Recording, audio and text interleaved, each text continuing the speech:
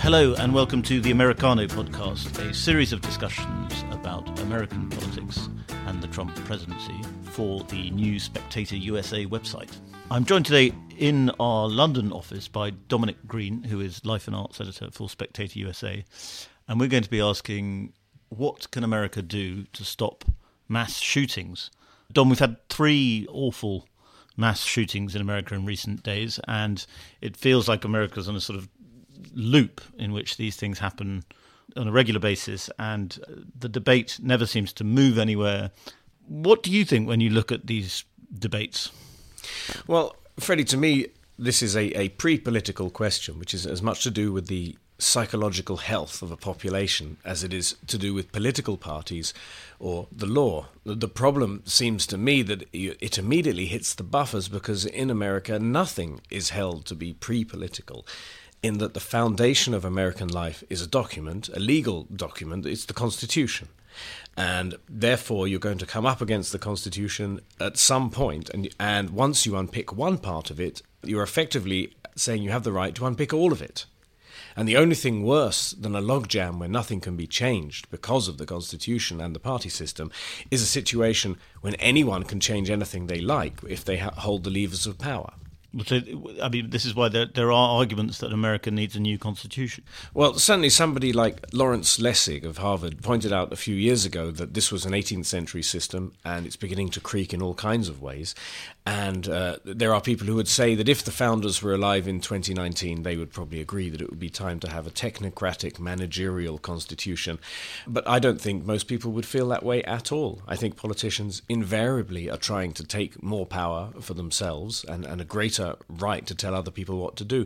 In this case, the right to bear arms is so ingrained and so clearly a principle to which people hold because it puts a limit on what government can tell people to do, that it's very hard to see a way forward on removing the Second Amendment from the Constitution, which of course is what many liberals would like to do. The only thing they can really do is try and pin down the Gulliver with lots of procedures to make it harder to get guns and to make it even harder to get certain kinds of weapons. We had an excellent piece on Spectator USA this week by Daniel McCarthy, one of our regular writers, and the title was "Liberalism Cannot Stop the Shootings."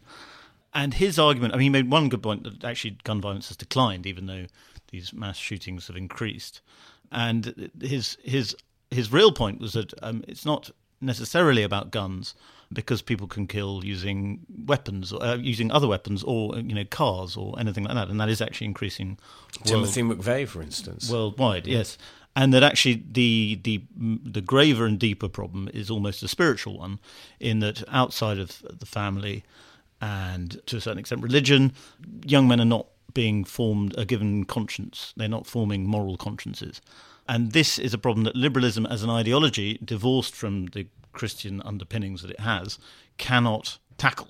Absolutely right, I think. Claire Berlinski wrote very well on this, tracing back the first great crisis. This was another piece exactly, USA, on the Russian nihilists, who were really the first terrorists, as we would understand them in the modern West. And it absolutely fits that pattern. And there's lots of people who've observed that the pattern of the disaffected white American male with a gun pretty much fits the psychological pattern also of the Islamist terrorist, even though many people would like to keep those two partitioned. It is not perhaps the job of the government to fix people's spiritual crises, or rather the answers to spiritual crises that have been offered, which were those of fascism and communism, actually turned out to be far worse than the crisis created by democratic liberalism. But it's very true, the resources which are required to bind young men into society and give them a purpose are not those that even a welfare program can offer. No. Well, let's talk about Trump, because obviously the conversation always turns back to him at some stage. And I mean, he has said we need to address the problems of the internet as a sort of tool of radicalization. And his statement to me, if you can escape the sort of very odd way in which he talks when he's reading from a teleprompter, seemed to be perfectly sensible, but of course didn't satisfy a lot of the American media. And we had this ridiculous situation with the New York Times, which, after a big reader backlash, changed its headline from "Trump urges unity versus racism" to "Assailing hate but not guns," because they didn't want anybody to think that Trump might be saying something reasonable or even good. One thing that's being mooted a lot in Washington now is that Trump might come up with some sort of deal or offer to the Democrats in which he says, I'll give you gun reform if you do what I want on immigration. This makes perfect sense politically. The only downside for Trump would be that he will irritate a large part of his base. But let's face it, where is that large part of his base going to go in 2020? I don't think they're going to run away from him, particularly if he's running against Kamala Harris, for instance. So what are the downsides of that deal? And I don't really see how it shouldn't happen. Well, this is the great hope that people keep attaching to Donald Trump and have periodically attached to him all the way through his presidency, is that if he is a man without political ideology, the possibility of grand bargains on all of these log-jammed questions become possible. And yes, that kind of deal would antagonize the Republican base, but it possibly might enrage the Democratic base even more, for they will see their leaders in Congress cutting a deal with the devil, which is how, of course, they've characterized Trump. They are utterly convinced that Trump is not just a nationalist and an elderly white man, but he is a white nationalist or a white supremacist. But, I mean, we're probably making a mistake in dividing this up as a left-right issue anyway, because America is a very complicated place when it comes to guns. And, I mean, as we know, the shooters themselves are not all far right. I mean, the guy in Ohio, Connor Betts, seems to have been an Elizabeth Warren supporter. Yes. And even these white supremacists are motivated by, concerns about the environment and that man is a sort of pollutant in the world. It's more complicated than just crazy right-wingers, much as British people like to think that's all it is. Absolutely. There are plenty of Democrats who go hunting and plenty of Republicans who wouldn't know one end of a gun from the other. And as we know, the Americans are more attached to their constitution in principle than they are to anything else. Connor Betts, of course, is an interesting case. He's an almost European case in that he was a radical left-winger, and rather like the man who shot the Dutch politician Pim Fortuyn. So there are cases, and obviously there were shootings of Steve Scalise, who was shot by an angry Democrat, in fact. So it does go both ways. But overwhelmingly, the shooters, because of the demographics and so on, tend to be young, white, right-wingers. The question is, how many of them are Republicans and how many are the Trumpists? The man who shot up the synagogue in Pittsburgh was angry at Donald Trump for not being a white nationalist, in fact. So when it comes to these things, Trump can't win, as it were, except, of course, at the ballot box next year. Well, he can win in the sense that he can point to the internet as a factor, and there's no denying that is a factor. And another factor is, we think in a lot of these cases, fatherlessness, and often actually cannabis use. Yes. And there are these deeper issues going on that aren't going to be fixed by... Well, there are three things, and it's true that, 40 years ago, if you sent a copy of the Anarchist's Cookbook through the mail in the US or in any European country, you would be liable for prosecution and imprisonment.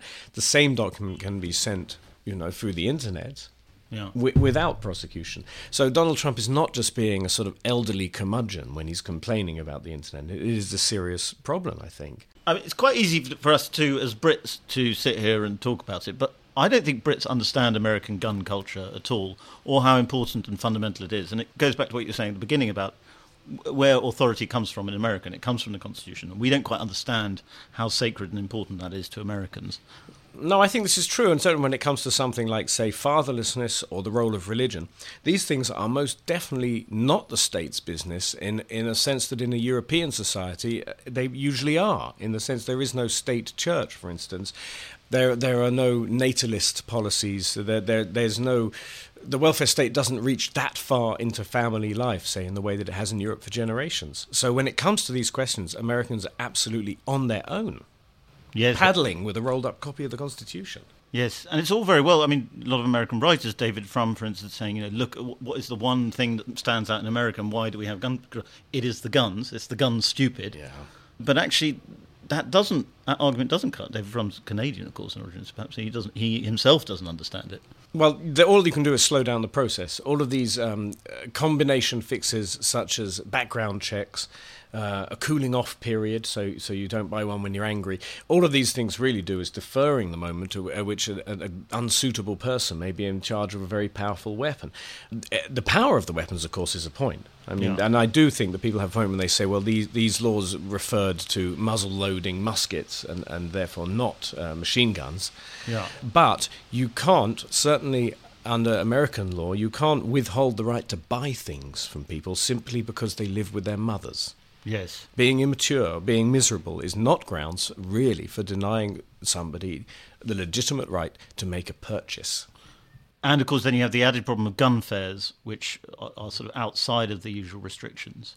And that is another issue. But, what do you think the odds, let's say even if Trump is voted out next year, the odds of America shifting on this are probably pretty low, given that the last 10 years there hasn't really been any change? I think it's going to be the last thing that's going to be fixed, and if there is a grand bargain, it may even get halfway before it runs into the sand. I find it impossible to imagine because it is so clearly embedded so early in the Constitution and so fundamentally in the American self-image that although they seem to have come to terms with the idea of having a standing army, because that too is one of the things that are disavowed in the Declaration of Independence and so on. That's the reason for the yes, exactly. Yeah, they have a big old standing army, but they're still having the citizen militia to defend against it. It'll be the last thing to be fixed. Even immigration is relatively simple compared to this because of its position in law. Dom, thanks very much indeed. Thank you. Thank you very much for listening. I hope you enjoyed that episode of Americano.